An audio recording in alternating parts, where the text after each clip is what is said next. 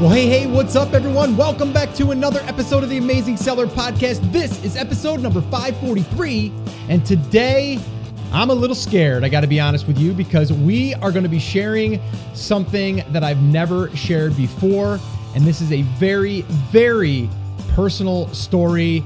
I could get a little emotional through this story, but it has to do with suicide, drugs, divorce, and becoming a successful dad and multiple businesses that I've owned. I'm going to be sharing with you stuff that I've never, ever shared before, and I'm doing it for a few different reasons, and I'll talk a little bit more about that here in a second, but this is not about how to grow your Amazon business necessarily today, although it could translate into that by you being able to move past some of your own obstructions in your life or just things that you think that you can't do. I'm sharing this because I hope that it'll serve you. I hope that we can connect a little bit deeper by me sharing this with you. And to do this, because I know it's going to be kind of a little bit hard for me, I've invited on a good friend of mine, also part of our TAS team, Joel Bauer. He's really good at digging deep, and I wanted him here to actually go through this. And I've never really shared the full story with him either. So he's going to be asking some questions throughout this, so we can get the best out of this interview. So I'm going to have him interview me today. So Joel, are you there, my friend? Yes, I am here, man. Yeah, so we're going to get started here. I mean, I don't know where to start, but what do you want to, before we jump in, I talked to you about it a little bit. I talked to some other people personally, and I'm like, should I even share this stuff? Does it even matter? What do you want to say to people listening before we jump into this story of mine? Yeah, I think this is such a cool part. And then when we came up with this idea and of sharing deeper, it's something that we do well with the audience. We share a lot. You know, we always want to be honest and forthright and open. And here's our lives. Here's what we're doing. It's not like, here's this scary business thing over here, or here's this family thing over here. It's always been together for us. That's how we do it. So this reveal part of like kind of talking about your story, I think is so crucial because it's going to help people hear that, hey, not everything is going smoothly or perfectly. When someone's having a lot of success, a lot of times it's because they've gone through a lot of other stuff before this that have prepared them to take the actions, make the decisions that they made to get them here. And so if you're like in there and you have that story for yourself and you said, hey, man, I don't know if I can do this next thing, or, you know, I come from a broken home, or I didn't have the education that I was supposed to have, or maybe I had too much education, you know, whatever the reason is, we all have a story behind us, and we can either use that to propel us forward or to hurt us. And so I think it's so awesome and so brave, honestly, Scott, for you to share some of these things, because I know what you talked about, you shared a little bit with me, is this is stuff that happened in your childhood that really shaped you, but could have been damaging, could have been very painful, and could have left you weaker than you are. And you made the choices consistently to change that. And so I'm really excited to hear that. Yeah, it is. And, there's a lot that I look back on, and, to, society's standards, or, like them kind of saying like, if you go through this, you will become this. I should have been a lot different than I am right now. And I'm not quite sure 100%. I can't put my finger on it, like what actually allowed me to kind of escape that. I always look at like, there's cycles in families, and, as you're being raised, you're being shaped, and it's up to you to either take the good and run with it, and take the bad and run with that, or run with that. And I think I've picked a lot of the good, and I was able to focus on that, but there's been a lot of, bad, now that I look back on it, that I would never want my kids to go through. And I don't want people to think that they have to have a broken story. Like, I don't like talking about people being broken. Like, everyone is broken. You got to fix yourself. Like, that's not what I want to do here. So I don't want people to think that I'm saying that. But I do know a lot of people look at, what's happening on social media, what people post. They never really post like, the girl without makeup, right? It's always like we're trying to put a face, on ourselves, or a, kind of like that perceived image. And I want people to see that, not everything was perfect as I was growing up. Yeah. And, there was a lot of times that and there's a lot of things that I do today that are a result of that. And some of them aren't really that great, that I'm still working on, insecurities and stuff like that. But I think what I should probably do, Joel, is probably just kind of go back And then we might even have to go back, once we start going through, because there's other parts that I might be missing. But, do you want to start by asking any questions, or do you want me to just kind of start with where I'm thinking? I want to give one quick frame, because you brought up a lot of good points, and it's like, this isn't saying, hey, if you don't have a horrible past, or something that's traumatic in your past, whatever we go through in our lives, it is traumatic to us, because, really it's a kind of, it's not a, how do I describe that?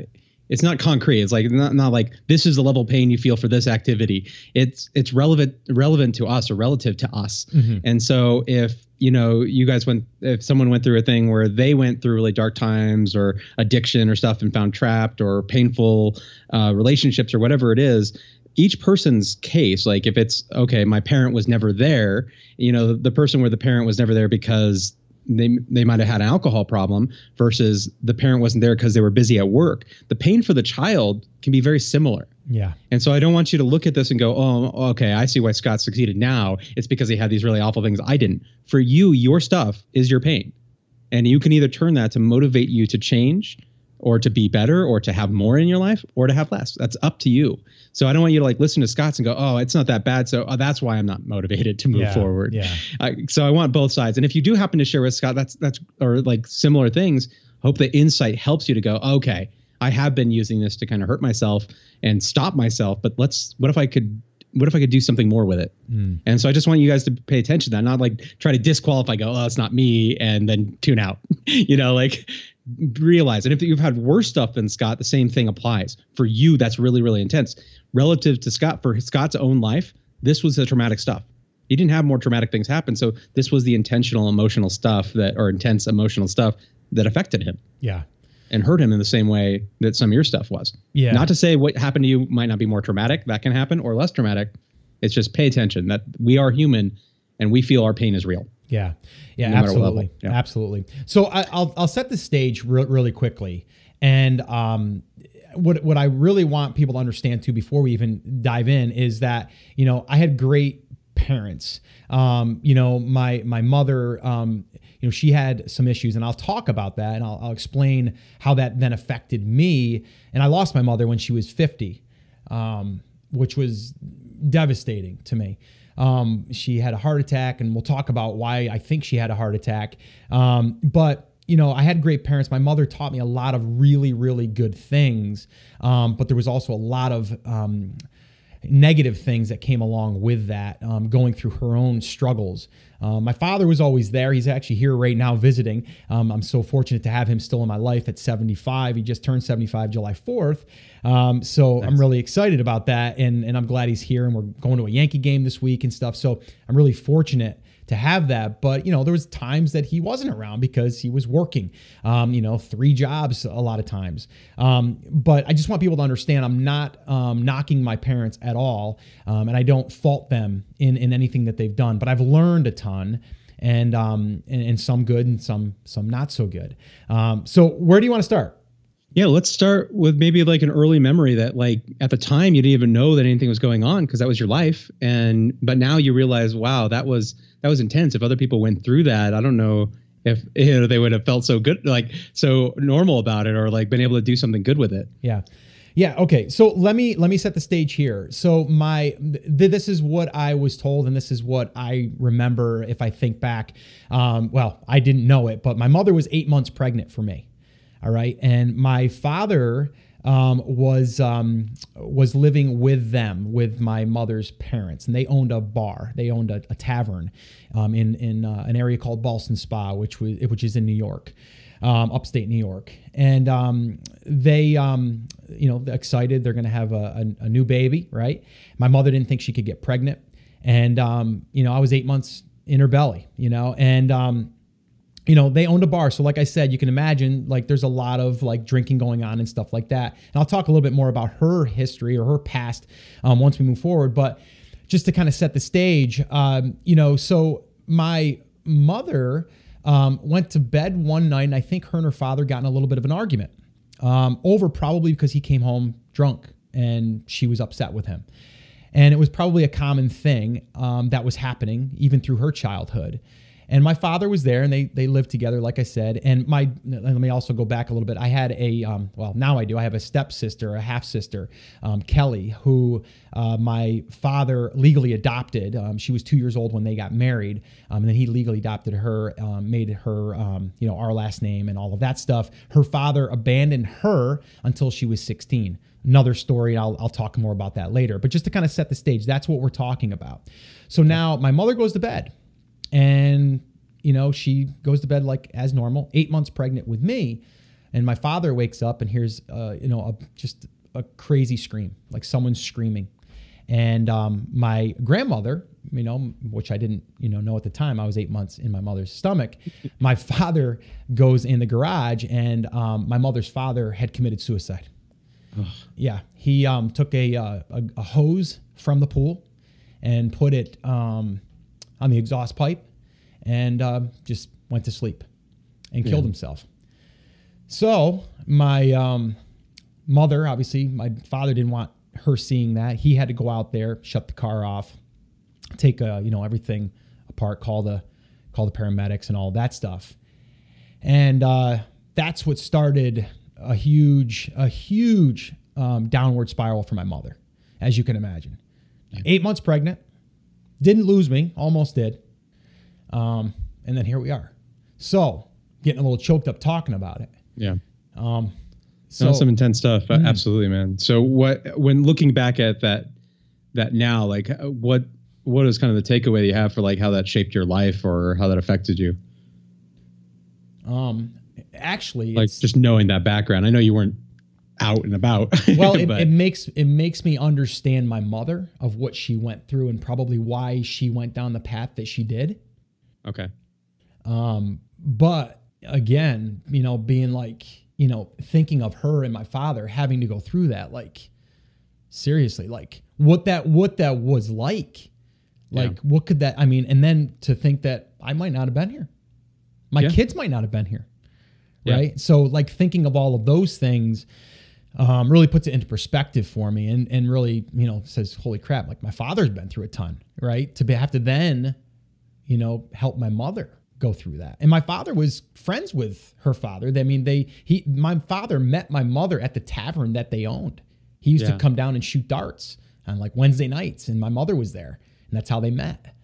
Well, I really love something you said in there, and it was just we don't always think about the effects of what we do and have, or what happens to us, how it affects things that aren't even about, like your kids. You mentioned like, that's long down the chute, but man, that is like in the decisions that they made in those moments about our lives. And that's something we forget. A lot of times we make decisions because of our own fears or worries or concerns. But it was interesting just to see that little glimpse of like, look at, had your mom made different decisions, she would be affecting the lives that aren't even there yet. Yeah. And she could have. Yeah. She could have either way. And so maybe it was like at that point, like the will, because you were there, maybe she stepped up in certain ways where she might not have done that had she not had a reason to. And, so it's an interesting perspective when things happen to us, what we do with them. Yeah. And, I agree. And, now going into a little bit more of the darker, if it could get any darker, but that's where my mother started to lean on drinking, and she started to wanting to cover the pain. And, we'll go back a little bit, but she didn't really know. She kind of knew, but she didn't know why she was starting to have a drinking problem, why she didn't realize. And I don't think a lot of people realize why they start having a drug addiction or why are they masking these certain things? Was it just the suicide? And, later in life, we found out, no, it was more than that.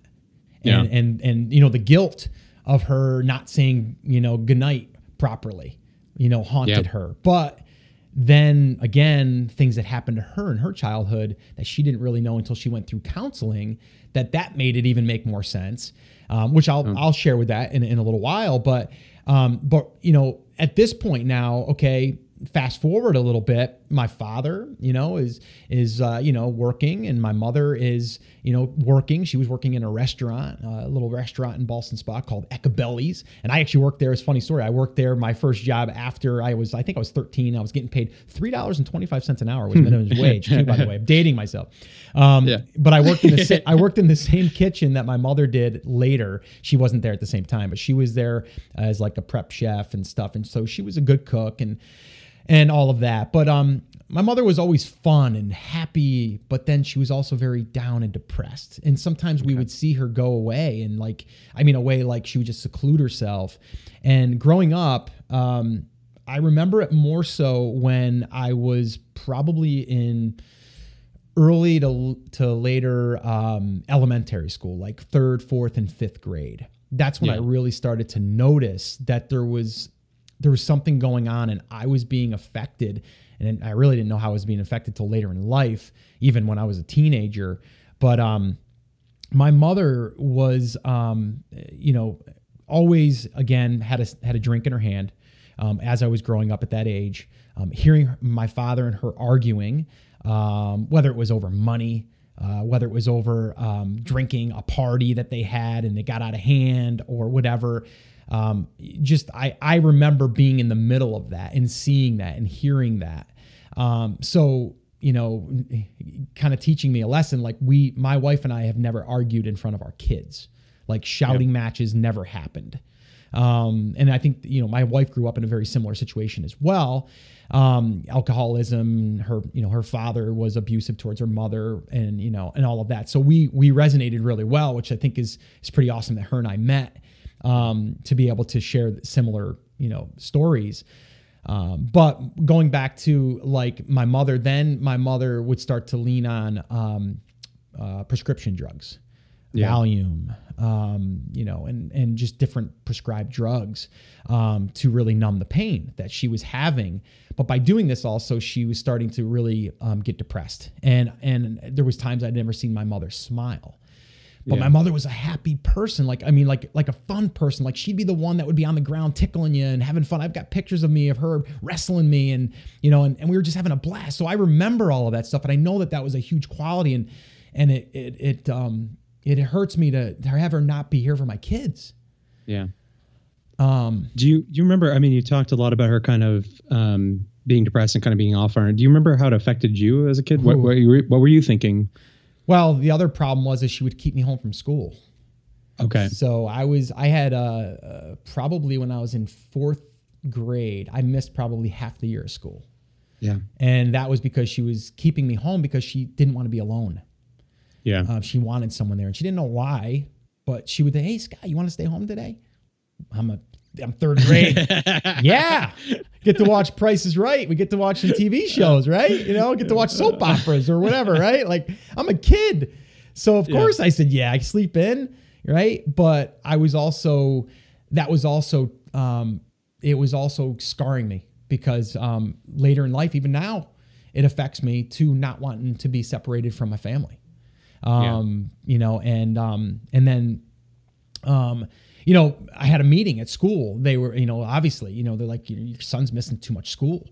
I had to go see a therapist and kind of figure out what was the reason. Well, the reason is because I, was basically being, kind of taken in my mother's world of being her rock, her security.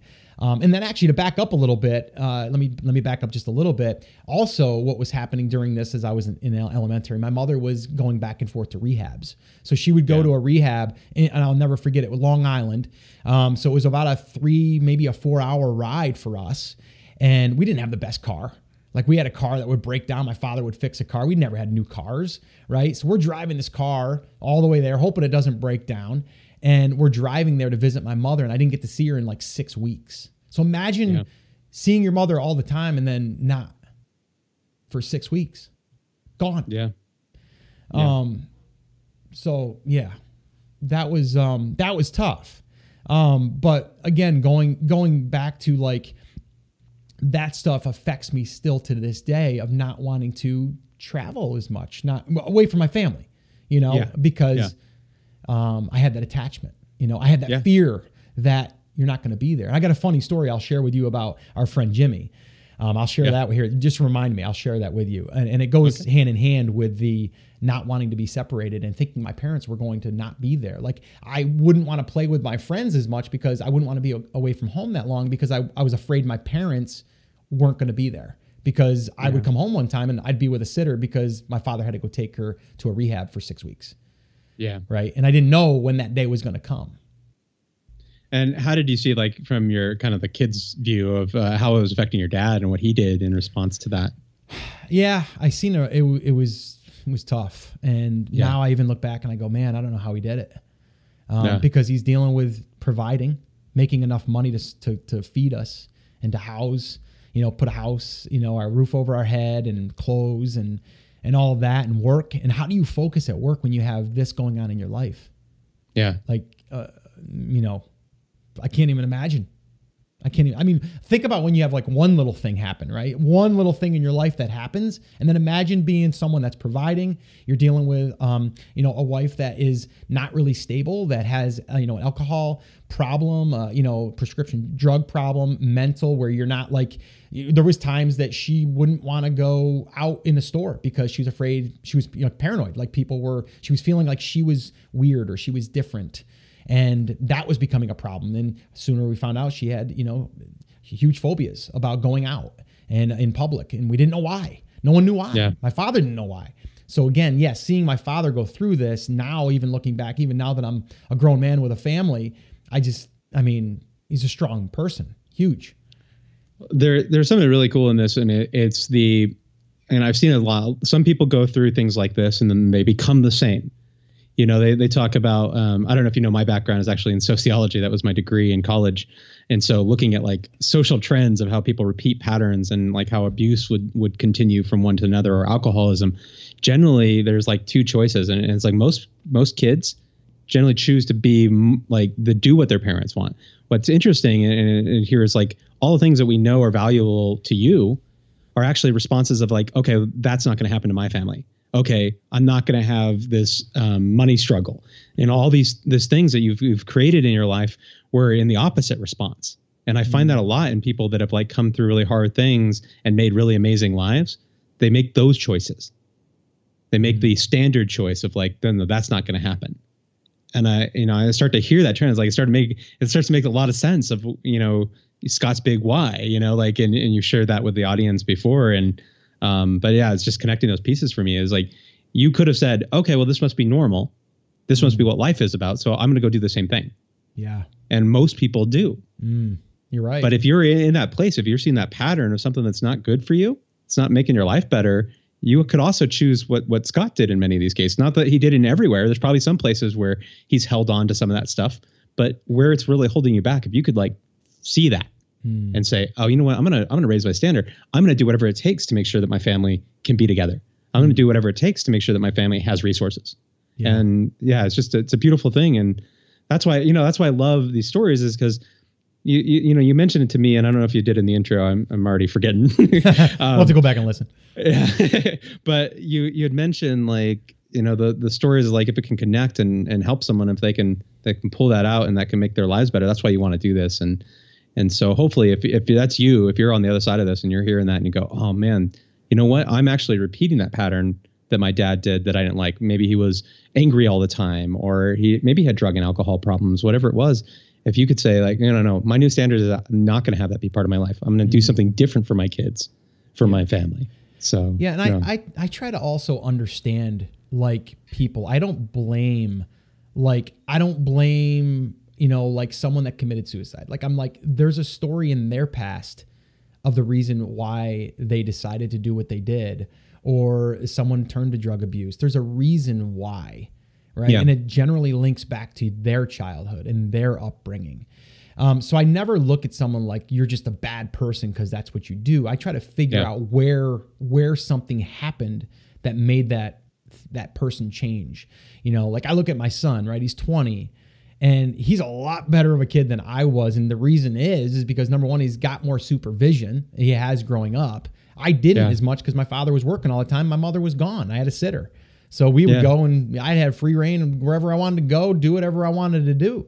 Right. And so he wouldn't even think about doing things that I would have did. Right. Because, he's got, a stable upbringing. And also, we've kind of shown him the way.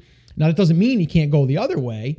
But I always try to look at other people and their experience and where something could have been changed or something, or where that moment happened. Right. And I go into even to this day, Joel, I've told you before too, even like leaving my family, a lot of times it's hard for me, and it's hard because I don't want to miss out, but I also don't want a negative effect, even though it won't be. It's like 4 days, right? I'm gone 4 days. Big deal. Go, Dad. We're going to have a party, right? Like, get out of here. But in my head, I go back to my childhood.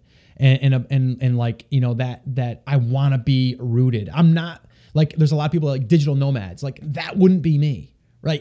I like grounding. I like roots. I like to establish my home, like my home base in a sense, right? Like, and that comes from my childhood. It doesn't mean that's a good quality of mine necessarily. It just means and I look back and see why I want to be that way. Right. Yeah. And I'll share a story. So like when I was in 4th and 5th grade, I had that issue, right? I wanted to be able to, I didn't want to go to school. And then it actually got to the point where I was then asking my mother if I could stay home, because then I didn't want to go to school because number one, I also was fearful that my mother was not going to be home when I get home. Right. Yep. And so then when you're in like elementary, generally you're in like a few classrooms, like 2 or 3. Right. You're locked in a day, not locked in, but you're kind of like, you're in a room and you don't have like classes that you move around to a lot. Right. It's kind of like you're in like 2 or 3 areas, and that I felt trapped. Right. And the reason why I felt trapped is because if I wanted to be able to just go. Right. I just wanted to go and I have an out. Yeah. And when I was going to go to middle school, I felt, okay, this is going to be better because now I'm going to be changing classes every hour. And if I had to, I could run out if I wanted to. So I would have that mindset. I'd say I could run. But now what I did, here's a little safety thing that I did for myself. I said to my mother, I said, hey, I'm really nervous about going and this, that, and the other thing. And, I don't want you to leave and all of that. And she said, here's what I'm going to do. And again, like my mother was so good about being like, she was really good about trying to make sure that I didn't feel that stuff later on. Like she was always trying to protect me and also wanted to be open. Like and that was one thing I learned from her is open, never keep things bottled up. And she learned that later in life by going through counseling, but then she taught that to me. And that's why my wife and I, we always, if anything's bothering you, get it out in the open, just don't bottle it up, get it out there.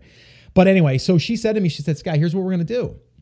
Because I want you to be able to go there and be able to relax. I'm going to give you a quarter. This is when they had payphones for a quarter. And she said, I'm going to give you a quarter. Keep it in your pocket. And at lunch, if you want to call me, just put it in the payphone. You can call me. Then you know I'm here and you know everything, right? And I had that quarter in my pocket, and I never used that quarter. But I had it there just in case I needed to make that call. And that helped me, right? That helped me, kind of get through that. But also going to middle school definitely helped me too, because I did feel that out. I felt like I could run out the doors if I wanted to. But yeah, I mean, that did affect me. Well, I really liked how you covered how to, you've looked back and you said, okay, how did this affect me? And like, what is my decision right now? And you said, I don't know if that's a good thing or a bad thing, but what's really cool about that is because you're aware of it, you get to choose what you want to do with it. Mm. A lot of people are kind of victims to what they think is the truth. So it's like, well, families don't always stay together. So if I leave, then there's risk. And they don't ever question that or realize it. And so even the fact that you have that choice, if you started noticing that, say that you needing your kids there all the time was affecting them negatively, you can do something about it because you can see it. Right. And that's what's really cool. It's like, it's not necessarily bad or good, right? We look at how it's affecting our lives. Mm. I had a very similar thing. I don't know. My parents I'm a product of divorce, and there was a lot of being shift back and forth between two families that were very, very different. And I had a similar thing as like that connection. I build my home base. Like I love my life. I love being around my kids and seeing them on a regular basis and having routines in my life. And I do a lot to build those.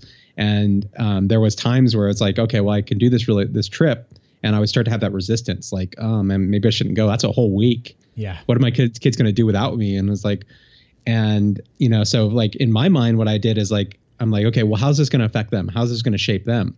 Because I came to a realization that it's not what we say to our kids, it's what we do that tells them how to be. That's true. So they're looking at me as a model. So I was like, I stopped myself and said, I don't want my kids to think that something should hold them back from something that's really important to them.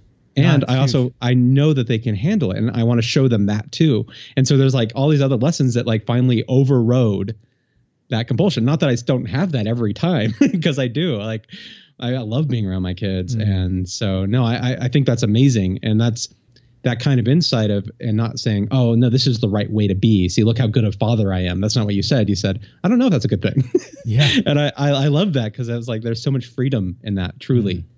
Yeah, no, you're right, 100%. But and now talking about divorce, let's go into that area, because I was 13, and starting to again, if I was starting to feel a little bit better, right? I'm like starting to kind of I'm a teenager now.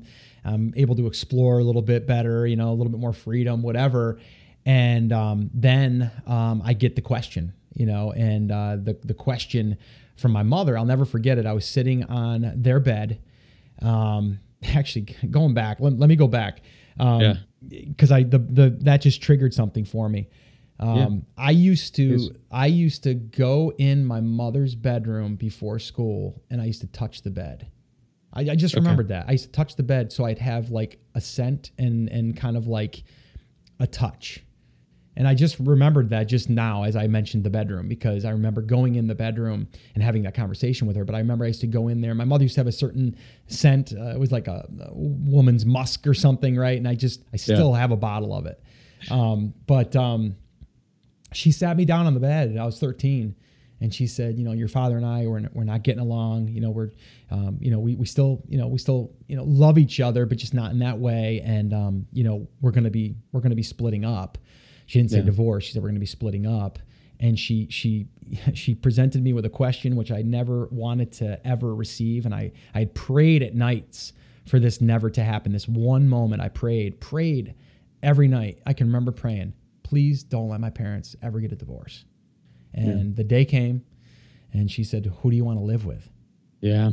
And I'm like, how do you answer that? Like, so I knew my father was more of the stable one, and I knew that my father was the provider. So I kind of tried to take the easy way out without hurting anybody's feeling. I said, I'm going to stay wherever the house is.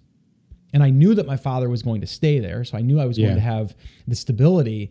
But again, I was still saying goodbye to my mother, kind of. Yeah. And that hurt. And I remember standing in the driveway, talking to my buddy about it. And actually it was Jimmy. I remember talking to Jimmy about it and trying to have him console me as, at a 13-year-old kid, and he was older, and he was 15. But how do you do that? Like, so that was a big one. That was a big blow on top of everything amazing. Else. Like how many people I've heard that the parents came and asked that very question when divorce occurs. It's shocking. Like, at least give me some foundational, how do I understand like what's going on? But it's like, they don't know how to deal with it. Yeah. And they come out and they just blurt it out. Like, who do you want to live with? Yeah. You don't ask a kid that. Yeah. And you can ask him what he thinks. The crazy thing is my sister, who I've always grew up as my sister. She's not my half sister. She's my sister. Right. Yeah. And she's dealt with a lot of her own internal things. And a lot of it is probably because of her father leaving her at, 2 years old. And he finally contacted her on her 16th birthday and tried to basically buy her back, which is another story. But, she was always battling with weight. People look at me and they're like, Scott, you're not overweight. My sister is overweight, and she has been her whole life. And I remember, her getting bullied and me trying to protect her and all that stuff. So she was our family. Right. And so, but with that being said, she was always on my mother's side in a sense. Like she would kind of take sides in a sense because it was her mother, and I get it. Right. Like if there was an argument, like my sister would defend my mother in an argument. Like literally my mother and father are arguing back and forth, screaming. And then my sister would chime in and I'm like trying to stay out of it. Right. But as a kid, I'm seeing this, I'm witnessing this. That's why whenever I hear someone that is in that environment, like we have cousins, my wife has cousins that in their family, they have, there's some chaos going on. Some arguing going on and some language being thrown back and forth. And I'm like, what what they're doing to these children, they don't even understand. Like, because I was in the middle of that. I seen all of that, and I seen my sister defending, and it was like, you know, and it's just not a good environment. Right. Yeah. But my point is, my sister also stayed in the house with me, my father, and didn't go with my mother necessarily. Yeah. And I think because she also knew stability was there at home, and my mother wasn't really stable. So that was the divorce thing was really hard. And, you know, it was something we had to deal with. We did. But it wasn't easy at all. So that's that part. So let me move forward now. So now I'm probably going to get into, a little bit of then, you know, my mother, and, you know, I'm a kid now and I'm getting older. I'm 15, 16 years old. And as a 15, 16-year-old kid, I'm not like seeing my mother probably as much as I should have. Right. Like I'm not, you know, I'm out hanging out with my buddies. I'm getting my license. We're driving. I'm getting a girlfriend, you know, we're doing our thing. And I kind of feel guilty to this day a little bit about that. My mother never made me feel guilty. But now I do, because I, you know, could have probably spent more time there. But there was times also that I would go there and she would say, Scott, you know, now is not really a good time. You know, I'm not really, I'm not feeling up to myself, or I'm going through a thing here. And she would always be really good about not putting that on me. And being like, Scott, don't worry about it. Just this, nothing personal. I need some time, or I'm going to counseling this week and it's really emotionally draining or whatever. So those things, you know. Well, that's really cool. I just want to point out another thing I keep seeing is, you know, we look back at our past and sometimes we kind of like, you know, oh, that should never happen and that's wrong and bad. But who would you be if some of that stuff didn't happen? And that's always like a tough question, because you can't predict it 100%, but would you be Scott? Would you be the Scott Volker that's helped as many people as you've helped if those pressures didn't be there? So it's like you look back at the past and go, oh, I'd love to change that. But what if you did? Yeah. What would happen? What would happen for your kids? What would have happened for your wife? Would you guys have connected on the same thing and been there for each other? It's, you know, so as I start going through the scenarios, and the reason I do that is because I don't want my kids to get trapped. Bad things happen sometimes. Like friends aren't nice, or parents do stupid things, or people say mean things because they're working out of fear rather than really thinking about how it affects that child. And I want my kids to go, okay, well, you know, you still get to choose, you know, you still make the best of it. How are you stronger? And how are you going to use this to shape you moving forward? That's more important. And so it is cool. It's like, but I always like, you hear these things and you're like, oh, you know, that arguing directly in front of kids, that should never happen. But what would have happened to you if it hadn't? Yeah, no, you're 100% right. It's not easy to go through. No, it's not. But you're right. You look back on that and you see that actually made me think differently on how I wanted to do it, or how we wanted to do it, my wife and I. Yeah. You know, so yeah, I mean, and that can go the other way. I mean, that can go where the yelling and that they never have security and they never have confidence and they never try. That can go the other way too. And it's no matter what the event is, that's not what determines what happens in our life. It's that next step. Yeah. So like the things that shaped you into something, someone else could have gone through and used it to destroy themselves. Yeah. So, I mean, people go through violence and one person walks out a champion going, this is not happening to other people. And another like just folds into the fear. Yeah. Yeah. You know, you know, I think when people are going through, you know, any of this stuff, you know, you say to yourself like, or when you look back at it, you're like, no, there's nothing good that could have came out of that. Yeah. Yeah. You know, but if you dig a little bit deeper, I think you can find that there is. Now, I'm not going to sit here and say that I've been a perfect parent. I don't think anybody's a perfect parent. I don't think anybody's perfect at anything. There's definitely things that I could have done differently. I think I did a pretty darn good job, and my wife did. And I think we've raised some pretty amazing kids, and I think they're kind of the result of what we've done. But are there things that you would say, yeah, I wish I didn't? Well, I mean, I'll give you an example. Like, you know, like, and part of my upbringing, right? A part of, or not even upbringing, but part of my like childhood, that abandonment feeling, or not the security of my mother being there or whatever. It also, that was out of my control. Right. Yeah. So when I'm out of control, what does that, and I didn't realize this until later in life, but what does that generally do to someone, you know, like in their own life as far as like your day-to-day stuff. Well, for me, I've been always kind of like a neat freak. Like, right. I want things certain places. I want things tidy. Before I can work, I need to make sure that the counters are clear, that the sink is empty. There's no dishes in it, right? Because in my head, I can control that, right? I can make that done, right? And I feel less cluttered. I feel secure in a sense and I've also accomplished something that I have control over.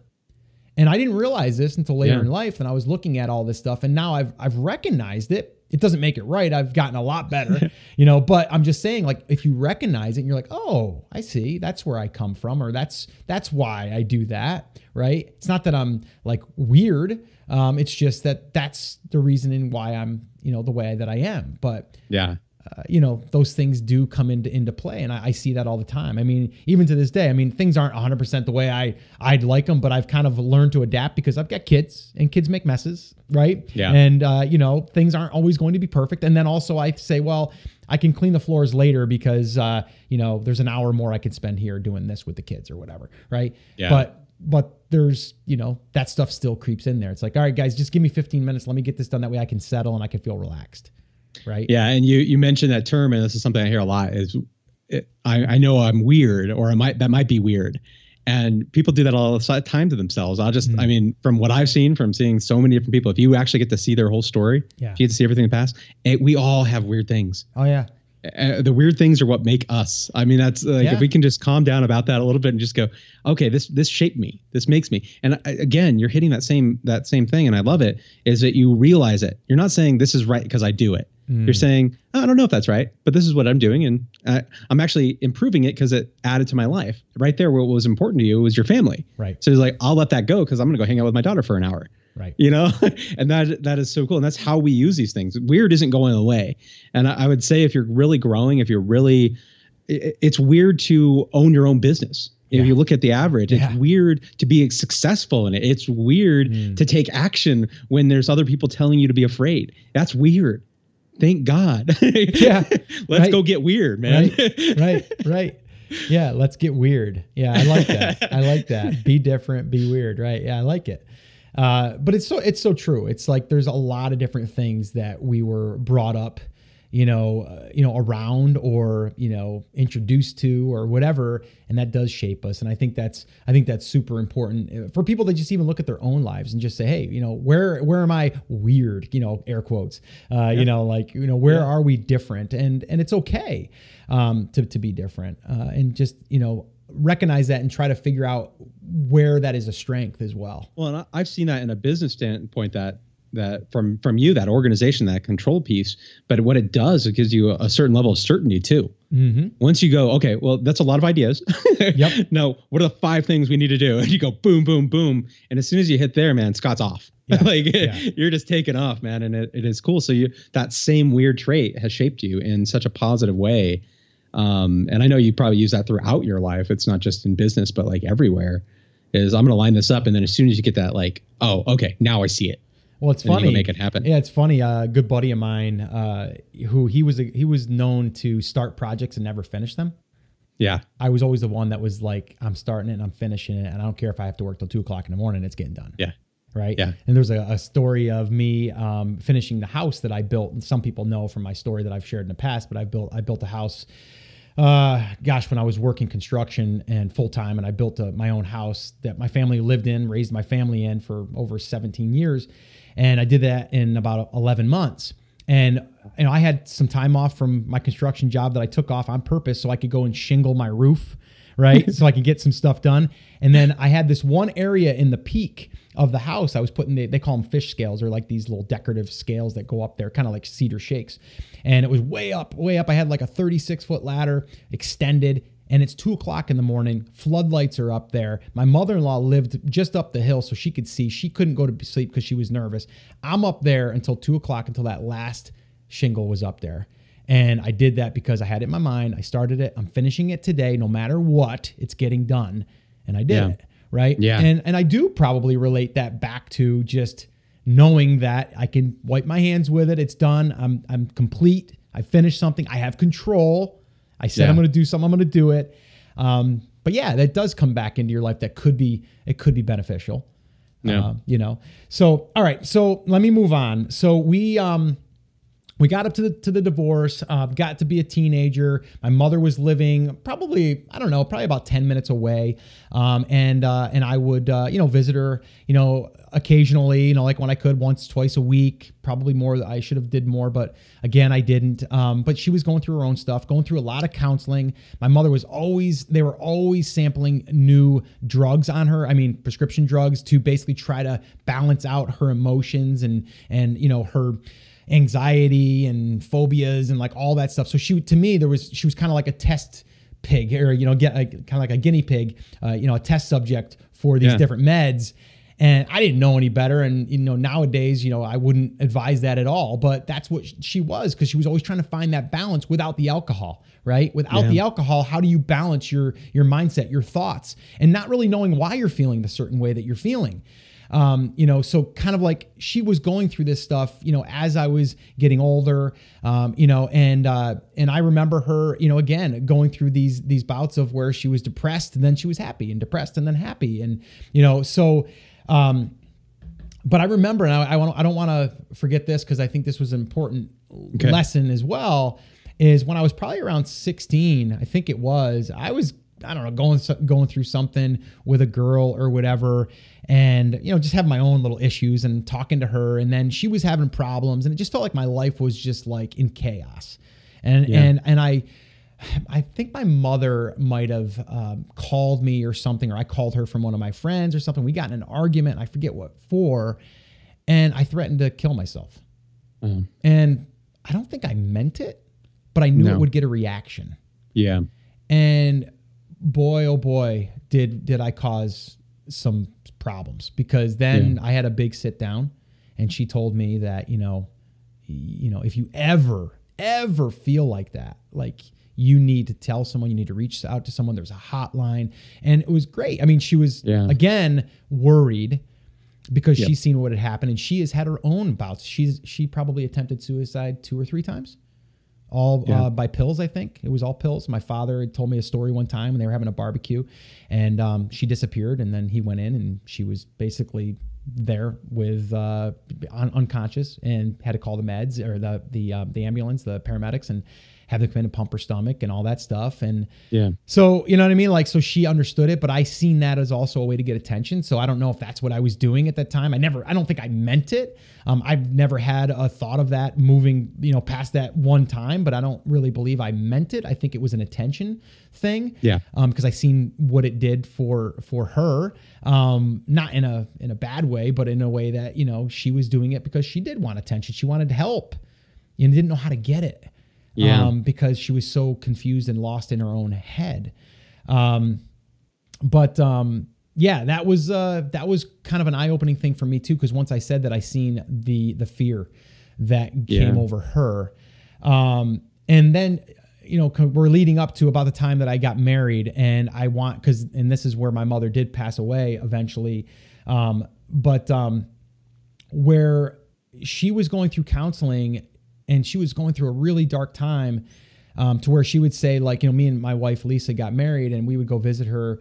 And she had said, I don't really want you guys to visit for like a next, couple of weeks. I'm just going through some really rough times right now and stuff. And here I am, I'm, kind of a young adult, and I'm kind of nervous and scared of her, of what could happen. And I want to go there, but I know that I shouldn't. And then she had told me, what she had discovered through one of her counseling sessions. And what she had discovered is that she was molested as a kid. So it started to all add up.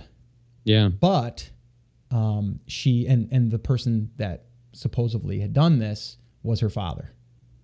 Yeah. So now it starts to make more sense. Like, all the pieces start to align. Everything starts to come together, but now still it doesn't help fix her. Yeah. I didn't stop it. That's poignant. Yeah. So there's no meds that are really going to help that, right? It's a lot of counseling. It's a lot of forgiveness. It's a lot of that, because for all those years, she really kind of hated her father, but didn't, because she felt guilty, and then wondering why. And now it kind of makes sense why, You didn't know Well, it. She when blacked it out. I mean, I think she discovered it through like being, hypnotized or whatever, like how they, they bring you under and then they start to discover, like some things that she wasn't even aware of or on the surface. So a couple things, and I mean, I'd like to do a couple more things and kind of wrap the story up a little bit just so people have like their takeaways and some things. But first, I'd like to hear some ways where you started noticing what had happened, some of those events actually negatively affected you and what you did about it.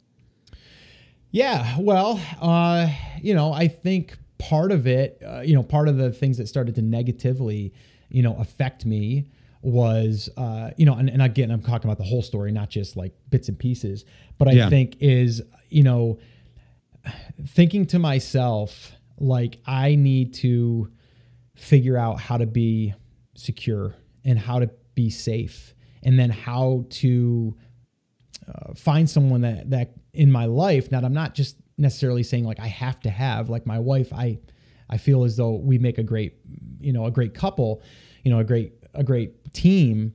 But in the same breath, I never wanted to have to lean on someone. I don't think anyone should have to lean 100% on someone. I think it's good to have someone there to lean on when you need them, but you shouldn't have to depend on that person. So, could I go on and be successful? Sure. Would I want to? No.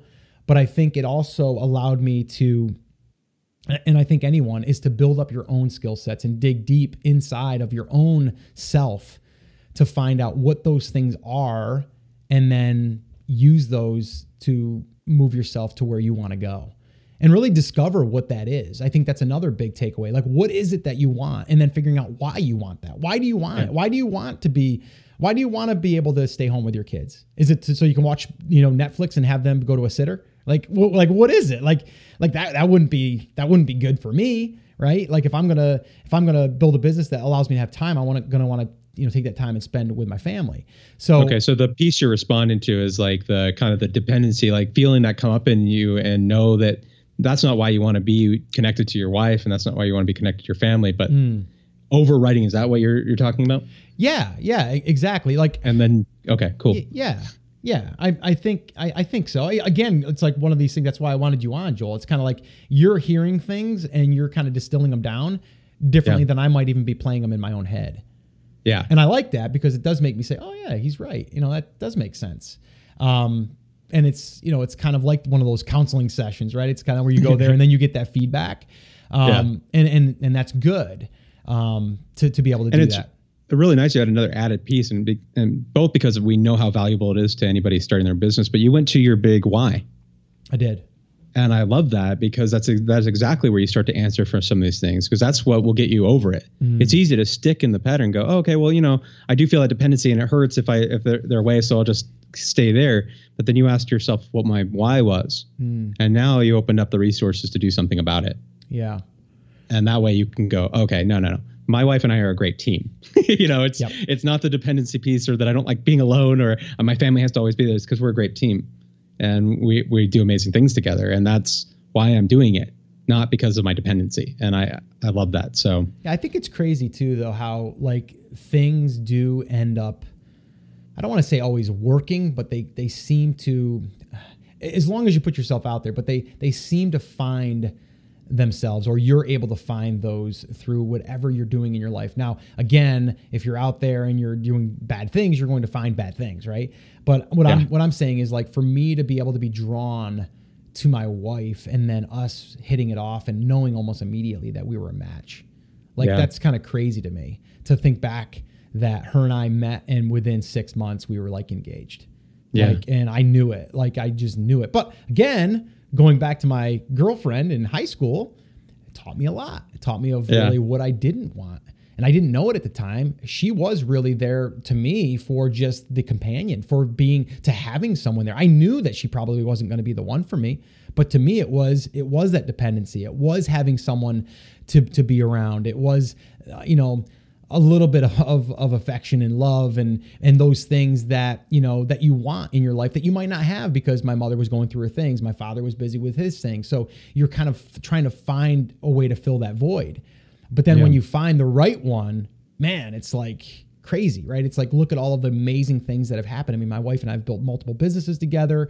We have a great relationship, 24 years married. We're both healthy. We both have same visions as far as what we want to do in life, health-wise and personally and family. And we actually just this past weekend, my daughter was visiting, my oldest daughter, Alexis, and her and her husband are going to be trying for kids here probably in the next couple of years, and we're talking about like what are some cool grandma and grandpa names, right? Like I don't want to be just grandpa, right? So it's like, I mean, just I'm excited to be able to take the lessons that I've learned and use those in our lives moving forward, and also helping people by even just sharing this story. And if some person walks away that listened to this and said, holy crap, like I connect with that, like in some way, and that helps pull you out or even just redirect your path or give you another perspective, then I'm happy. Like I'm so happy. And that's perfect lead in, because the final question I have actually is, what lessons from your life would you teach others? Would you teach your own kids?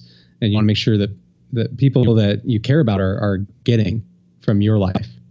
Yeah, well, it's a great question. And I think, the biggest thing is believing in yourself, and from there going for what makes you happy. Awesome. Right? Like, so don't settle because you think you have to, or because you need to conform, to a certain lifestyle, or even a lifestyle that your parents might think that you should have because every one of your family has went to college, or maybe they haven't went to college, and so you're not supposed to go to college, or whatever it is. Don't conform. The life that we have is so short that, and it is, I mean, if we get 90 years would be amazing, right? Like, 100 would be even better if we're healthy, right? But it's really not that long, right? So like, why be unhappy doing what you're doing in life, or, even just the life that you're living, or the person that you're with, or the family that you're raising, or being a certain role model for your kids, or even kids that you coach on a baseball team or a softball team or whatever, right? Soccer, whatever sport you're doing, or helping out with scouts or whatever it is. Like, what are the things that's going to light you up, or that you're going to be remembered as? And those are the things I think that you should really focus on, and understand that the things in your past doesn't necessarily mean that that's where you have to go, but you could learn from those past experiences, and that could go all the way back to your childhood or your parents and all of that stuff. Before we do wrap up, though, I did want to share one last thing just with people, because it was kind of like the last thing that happened to me, which also was eye-opening, and it actually forced me to deal with it. But the day that I found out that my mother had passed away, I was coming back from work, working construction, and my son, Scotty, now who's 20, was 2 months old. She held him once, or maybe twice. And so I was coming home from work, and I pulled in. We were getting ready to go to New Jersey on a little vacation, ourselves and another couple. They had some kids, and we were going to go away together. And I pull in the parking lot, and I remember parking the van in the parking lot, the work van, and my wife, Lisa, came pretty much jogging up to me, crying, bawling her eyes out. And I'm thinking to myself, like, one of our kids, something happened. Yeah. Right? Like, I'm just and she came up and she hugged me, and she said, it's your mom, and I didn't even cry at that time. I don't think. I was in shock. Yeah. But almost in another part of me was almost relieved.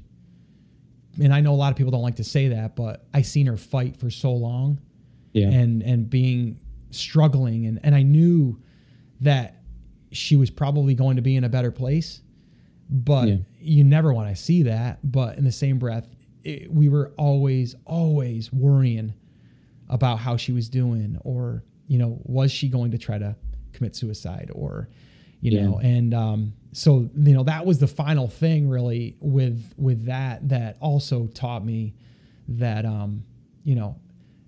death can be really, really devastating and grieving, but it can also be a learning lesson there as well, right? Like being able to take the lessons that you've learned through that whole experience, and then adapting those to your life, and then helping other people when they have a death in their family and how you got through it. Yeah. So yeah, it wasn't easy. My mother was 50, and it's young. That's really young. My wife's father died when he was 56 of colon cancer. Yeah. So, we've both dealt with it. We've dealt with a lot of that in our lives, but again, I just wanted to wrap up with that. I know it's not like, you shouldn't wrap up with death, but it's like, it was kind of like that was the final piece. And it was actually, it was terrible. It was devastating. And it took a while, even to this day. I just wish that she was here for just a moment to enjoy my kids and all that. But in the same breath, I seen the fight that she put up for so many years, and she was so strong. And she was a smoker too. And she quit smoking for like 12 years. Before she died. And just to kind of give her some props, when she passed away, she was 20 years sober. So she had quit drinking completely for 20 years, never had a drop. And if you know anything about alcoholism, if you drink one drop, you've slipped, you're back to zero. So she was 20 years clean, and she had quit smoking for over 10 years. So pretty strong woman, but she dealt with a lot, and she taught me a lot as well. That last piece reminded me of one more thing, and it's just something I want to make sure. If sometimes it's easy to tell someone when they're doing okay or when they're doing good advice and can take it up. What advice do you have for people that are going through a hard time right now, when things seem more difficult or harder to feel optimistic about? Yeah, that's a good one, because when you're in it, it's hard. It's really, really hard. I think you got to look at, the good things that have happened in your life and how they've shaped you, but then also look at the future. Where can the future go? Now, I know if you're dealing with someone going through cancer, it can be so devastating. It's so hard. Or a sudden death, right? It's instant, right? You don't know how to deal with that. Try to think about the people that are here now, that are still here, the ones that love you, the ones that need you, the ones that you can impact. Think about that. And that, to me, will push you past, any negativity, or at least get you through the negative times, or the times that you could be really, really start spiraling down. Think about all of the good that you provide, and the people that are looking up to you, or that are finding you as motivation or inspiration, or just someone that they enjoy being around, or just someone special in your life. Awesome. Yeah. People that need you. We do so much more for the people we care about than we will do for ourselves sometimes. And awesome. That was an amazing answer. Awesome. So let's kick this up a notch. What do you say? I think we got to close this baby down the way that we close it down. And, a lot of times people say, Scott, how do you get all that energy? Well, I just get excited because I'm here and I'm able to serve you, and I'm able to hang out with people like Joel and my whole team and my family and my extended family, the TAS community, all of you guys, and this thank you all that I look at every day, that I'm looking at right now. You can't see me, but I'm looking at it, and a whole bunch of letters that come in all the time, emails about people that we are helping and that we are changing their lives. And if this episode has done that, let me know for sure in the show notes. The show notes to this episode can be found at theamazingseller.com/543. You can get all of the transcripts or show notes. There won't be a lot of links here, but there will be the transcripts if you want to read this, or even just go back to it, bookmark it. This might be an episode you might want to go back and listen to, or maybe even have someone in your life that you think has went through this and that can maybe help them. That might be a good idea as well. But let's get some energy going here today. Joel, let's close this baby out. Are you ready, my friend? I am, sir. All right. Well, let's kick it up a notch. All right. So guys, remember, as always, I'm here for you. I believe in you, and I'm rooting for you. But you have to, come on, say it with me, say it loud, say it proud. Joel's going to say it on the count of 3. Are you ready, Joel? Yes, I am. You ready with some energy? Oh yeah. I'm going to get that energy now. 1, 2, 3, take action. Have an awesome, amazing day, guys. And I'll see you right back here on the next episode.